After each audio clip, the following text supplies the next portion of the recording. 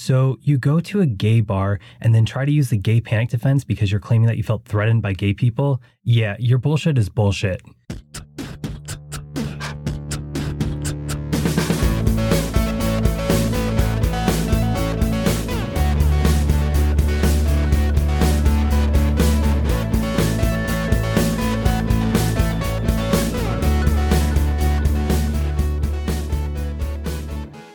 Hello, my LGBT cuties, and welcome back to another episode of A Jaded Gay. I'm Rob Lovelace, and today I'm a non-jaded gay because I am just enjoying all the fall activities.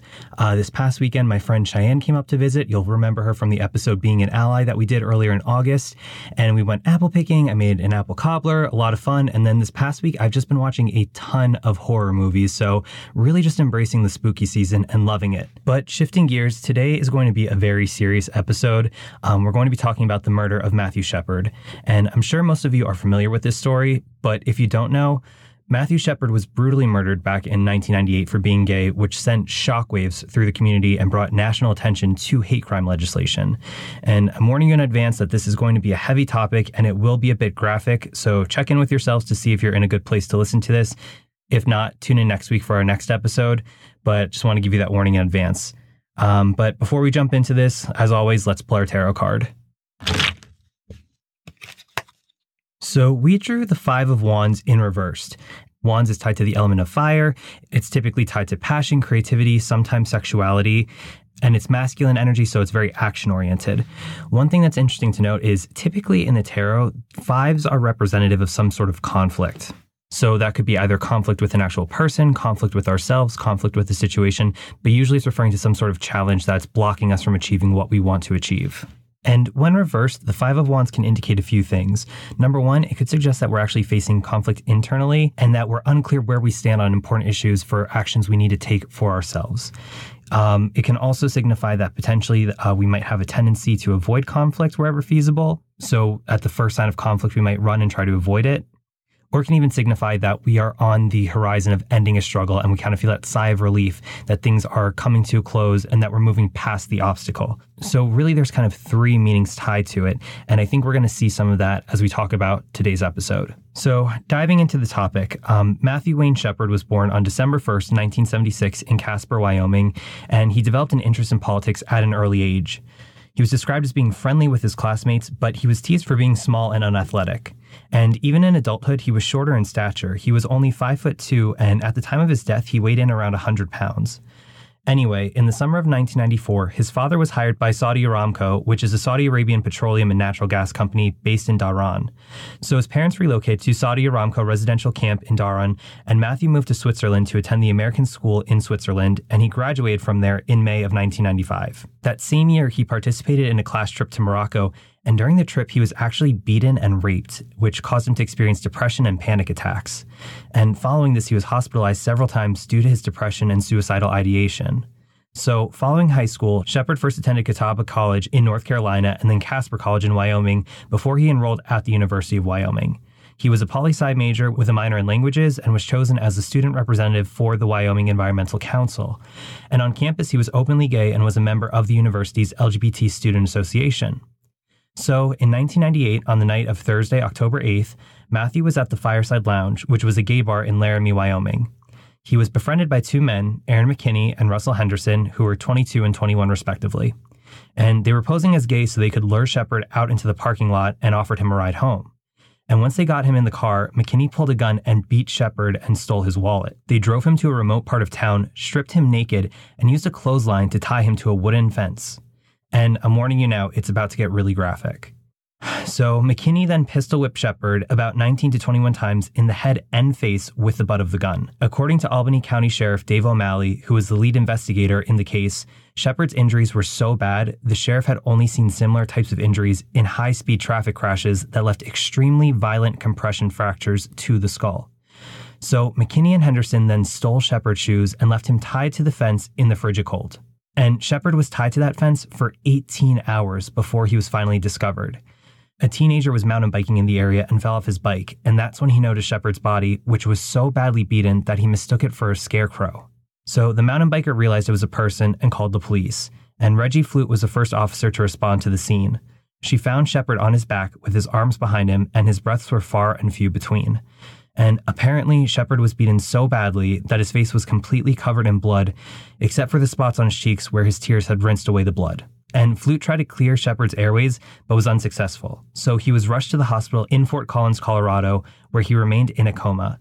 And his parents were still living in Saudi Arabia at the time, so they had to fly back to the country and rush to the hospital. And Shepard's brainstem had been crushed from the attack, and he suffered 4 skull fractures. There were also small lacerations around his head, face, and neck, and his injuries were deemed too serious for doctors to operate. He remained on life support, but never regained consciousness, and at 12:53 a.m. on Monday, October 12th, he was pronounced dead at the age of 21. And as for his attackers, McKinney and Henderson went on to attack 2 Latino youths later that same evening they attacked Shepard, and they also beat and pistol whipped them. So I couldn't find much about how McKinney and Henderson were caught, but they were arrested and initially charged with attempted murder, kidnapping, and aggravated robbery. After Shepard's death, the charges were upgraded from attempted murder to first-degree murder. And their girlfriends, Kristen Price and Chastity Paisley, were also charged with being accessories. So in April 1999, Henderson pled guilty to kidnapping and murder to avoid the death penalty and was sentenced to life imprisonment. However, McKinney tried to use the gay panic defense, and I'm sure if you've listened to past episodes, you remember we did a whole episode on the gay panic defense and the different states that is still legal in. In November 1998, at his pretrial hearing, Sergeant Rob Debris testified that McKinney had stated in an interview on October 9th that he and Henderson had identified Shepard as a robbery target and pretended to be gay to lure him out to their truck, and that McKinney had attacked Shepard after Shepard put his hand on McKinney's knee. But the fact of the matter is that he and Henderson were at a gay bar posing as gay to gain Shepard's trust in a premeditated attack, so your defense is bullshit.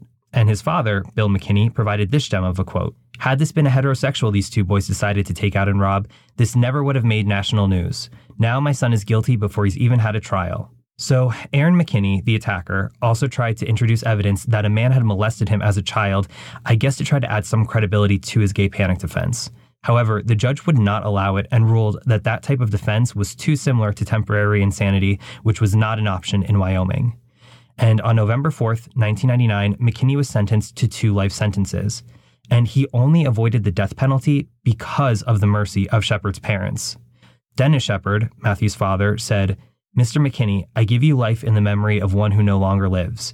And he went on to say that his son had paid a terrible price to open the eyes of everyone to the intolerance faced by the gay community. And we'll get to the impact that Shepard's death had in a minute after we wrap up the trial piece. Dennis Shepard went on to say the following during the trial. "I too believe in the death penalty. I would like nothing better than to see you die, Mr. McKinney. However, this is the time to begin the healing process, to show mercy to someone who refused to show any mercy.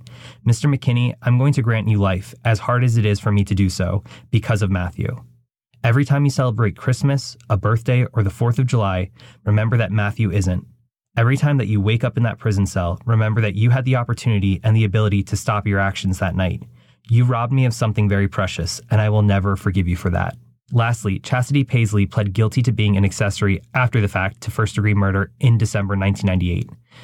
And Kristen Price pled guilty to a reduced charge of misdemeanor interference with a police officer following her testimony at McKinney's hearing. Now, going back to Dennis Shepard's quote, the murder of Matthew Shepard gained widespread attention across the country and the world, and it had a profound impact on United States legislation. At the time, federal law only covered hate crimes based on race, religion, and national origin, but not sexuality or sexual orientation. Additionally, in 1998, Wyoming was one of 10 states that had no hate crime laws to protect specific categories of people. So, following the attack, advocates staged protests and candlelight vigils across the United States, and activists were particularly enraged over the fact that McKinney had tried to use the gay panic defense. And celebrities and politicians were even speaking out on the issue. On October 12, 1998, the day of Shepard's death, Bill Clinton did deliver some remark condemning hate crimes and calling for Congress to pass stricter hate crime legislation. And on October 14, 1998, there was a celebrity vigil for Matthew, and speakers at the vigil included Ellen DeGeneres, her mother Betty, the late Anne Hetch, Dan Butler, and Kristen Johnston. And on December 1st, 1998, on what would have been Shepard's 22nd birthday, his parents launched the Matthew Shepard Foundation with its mission to erase hate by replacing it with understanding, compassion, and acceptance. And the foundation lobbied for better federal hate crime legislation for over a decade. And thanks to their efforts, Congress finally passed the Matthew Shepard and James Byrd Hate Crimes Prevention Act on October 22nd, 2009. And on October 28th of that year, President Obama signed it into law. Interestingly enough, this act was originally known as the Local Law Enforcement Hate Crimes Prevention Act, and it had been previously introduced in 2007 and was passed by the House of Representatives. However, it was delayed in getting through Congress because of widespread Republican opposition, and this included President George W. Bush, who threatened to veto it at the time. Luckily, with the shift in administrations, this did get passed and expands upon the 1969 U.S. federal hate crime law so that the United States Department of Justice can investigate and prosecute hate crimes based on sexuality and gender. This bill also removes, in the case of hate crimes related to the race, color, religion, or national origin of the victim, the prerequisite that the victim had been engaging in a federally protected activity like voting or going to school, gives federal authorities greater ability to engage in hate crimes investigations that local authorities choose not to pursue, provides $5 million per year in funding for fiscal years 2010 through 2012 to help state and local agencies pay for investigating and prosecuting hate crimes, and requires the Federal Bureau of Investigation, so the FBI, to track statistics on hate crimes based on gender and gender identity. And this was because statistics for the other groups mentioned were already tracked. And touching upon the name of the bill, James Byrd Jr. was a black man in Jasper, Texas, who was also murdered in 1998. And a little information about that case. On June 7, 1998, 3 white men, 2 of whom were sworn white supremacists, picked up Byrd to give him a ride, and apparently the driver knew him from around town. They then beat him up, spray-painted his face, and urinated and defecated on him before they chained his ankles to their truck and dragged him for 3 miles on an asphalt road. And Byrd was conscious for most of that. He was killed when his body hit the edge of a culvert which severed his right arm and head. And then the 3 white men continued to drive with his corpse still chained to their truck for another mile and a half. This case was actually referenced during McKinney's trial in November 1999, when Shepard's father gave his remarks about how they were not seeking the death penalty for McKinney. He said that Matthew believed in the death penalty for certain crimes and had called it justified in the racially motivated murder in Texas of James Byrd Jr. And in a quote, Dennis Shepard said, "Little did we know that the same response would come about involving Matt." Under the Matthew Shepard Foundation, his parents also launched MatthewsPlace.com, which is an online village designed to provide young people with the resources they need to thrive in this world, make a difference, and gain tools to lead healthy, productive, hate-free lives. It features interviews with individuals in the LGBT and allied community and an in-depth list of shelters, outreach centers, and empowerment programs that are welcoming of youth regardless of sexual orientation or gender identity. And Matthew Shepard's death was also the subject of numerous books and movies. In 2009, his mother Judy published The Meaning of Matthew, My Son's Murder in Laramie and a World Transformed, which details Matthew's life from birth to death, the aftermath, trial, and media coverage, and her work with the Matthew Shepard Foundation. There's also the 2013 novel called The Book of Matt by Stephen Jimenez, which has been condemned by gay activists. Basically, Jimenez alleges that Shepard was involved with the Laramie drug scene and that his murder was more so about drugs and money and downplays the homophobic aspect. In 2000, Moises Kaufman wrote The Laramie Project. It's a play about the reaction to Shepard's murder and is designed to be the town's reaction to the crime. This was then turned into a movie in 2002, and in 2009, a sequel to the play titled The Laramie Project 10 Years Later was released based on interviews with members of the town, Shepard's mother, and his incarcerated murderer. In 1999, Melissa Etheridge released the song Scarecrow in response to his murder. Elton John and Bernie Taupin wrote the song American Triangle in 2001, which is dedicated to the memory of Shepard. In 2005, Cyndi Lauper co-wrote her song Above the Clouds with Jeff Beck in tribute to Shepard. And Lauper's True Colors Tour 2007 for Human Rights provided information to fans, and a purple wristband with the slogan Erase Hate from the Matthew Shepard Foundation were distributed. Additionally, $1 from every ticket sold went to the Human Rights Campaign. And in 2009, Lady Gaga performed John Lennon's Imagine at the Human Rights Campaign's national dinner. In her performance, she changed the lyric from Above Us Only Sky to And Only Matthew in the Sky. And there's a ton of other books, movies, and songs about and dedicated to Matthew Shepard's memory, but those are some of the highlights that I wanted to call out. And in closing, this crime, this murder, it's absolutely horrific. And the fact that anyone could do those things to another human being, Anyway, it's great that we're in a place where things have progressed regarding hate crime legislation, although Don't Say Gay laws are still in effect in some states, as we previously discussed in a past episode. Although the gay panic defense is still legal in some states, as we previously talked about in past episodes. But it's really upsetting that this is what it took for these conversations to come about. A 21-year-old had to be brutally murdered for people to consider, okay, maybe gay people are actually people and should be protected. And I don't want to downplay the impact of the movement because in 1998, the conversations being had about hate crime legislation following this was definitely a big deal. I mean, keep in mind, this was the decade after the AIDS crisis. It was still in the early days of antiretroviral medication. Don't Ask, Don't Tell had been in effect for a few years. So there was definitely less acceptance and tolerance of gay people at that time. So it does speak volumes to the impact that Matthew's murder had on the country. Again, it's just sad that that's what it took for us to move forward to this place. And tying it back to the tarot, as we said, the Five of Wands in reverse, while fives typically represent conflict, the Five of Wands reversed has a few different meanings. It could be that we're facing internal conflict and are unclear on where you may stand on important issues. We could also be trying to avoid conflict. And it could also signify that we are moving past a struggle, that the end is in sight and there's some relief there. And again, I think all three of these concepts kind of play into this specific case. Like I said, being gay in 1998 was much less socially acceptable than it is today. And there were very limited conversations around legislation and protections for the LGBTQ plus community. So when this happened, I'm sure a lot of people had to look deep down into themselves and confront their bias and really push aside any stereotypes they had to really recognize that, gay people are still people. This was a person. This was a 21-year-old whose life had been robbed. Also, tying it back, I think a lot of us as gay men, we've faced discrimination. Maybe it's been verbal harassment, maybe it's been physical abuse, but for a lot of us, we've known that we're not always welcome at the table. And so I think a lot of this might resonate and might have us thinking, what would we do if we were in this time, if we were in 1998 when this happened, what would we do? Would we be willing to step out of the shadows and to speak up, to go to protest, to make our voices heard in the fight for legislation that protects LGBTQ plus people? Because this was definitely a scary time. And lastly, kind of closing it up full circle, you can see the effect that this had for over a decade. Matthew Shepard's parents were fighting for legislation. And finally, in 2009, we got that. We got the protections there as a starting point. We still have a lot of work to do. By no means is everything perfect. Like we talked about in the gay panic defense episode, there's still quite a few states where that is a justifiable legal excuse that can work in the courts. There is still work to do. But back in 2009, when that legislation was passed, it was a big deal. And I'm sure for a lot of people, especially Matthew's parents, members of the LGBTQ plus community, this was a moment where they could just breathe for a second, and get a momentary relief from their fight for legal protections for the past decade following Matthew's murder. And, while there is a light at the end of the tunnel and while the end is somewhat in sight, we still have some work to do. So we need to celebrate that win and just continue to stand up for ourselves. We need to speak up and speak out about injustices like this and really let people know that no matter what we identify as, at the end of the day, we are still all people and we all want to be loved.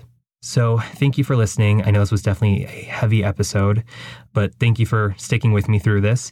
I would definitely encourage you following this to check out the Matthew Shepard Foundation, see if there's any way you can get involved, whether it's volunteering or donating. Spread the word about this important foundation. Also, maybe share some of that information with your family because, like I've said in past episodes, some of the topics we cover, I think, are not recognized by straight people enough. And there are certain things definitely that, more tied to us when it comes to, emotional health and relationships. And those topics are pretty much, for ourselves. But, then there's other topics that are, about legal protections or, social movements going on within the United States or elsewhere.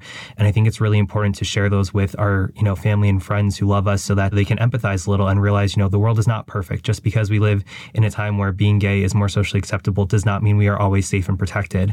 And it can help get more allies on our side and get more voices heard for fighting for that equality that we need so much. So definitely share that information with your friends and family. Again, thank you for listening. Please remember to rate, review, and subscribe. You can connect with the podcast on Instagram, TikTok, and Twitter at AjadedGayPod. You can also send me an email, rob@ajadedgay.com. You can connect with me, Rob Loveless, on Instagram at Rob_Loveless or on Twitter at RobJLoveless. And remember, every day is all we have, so you got to make your own happiness. Bye.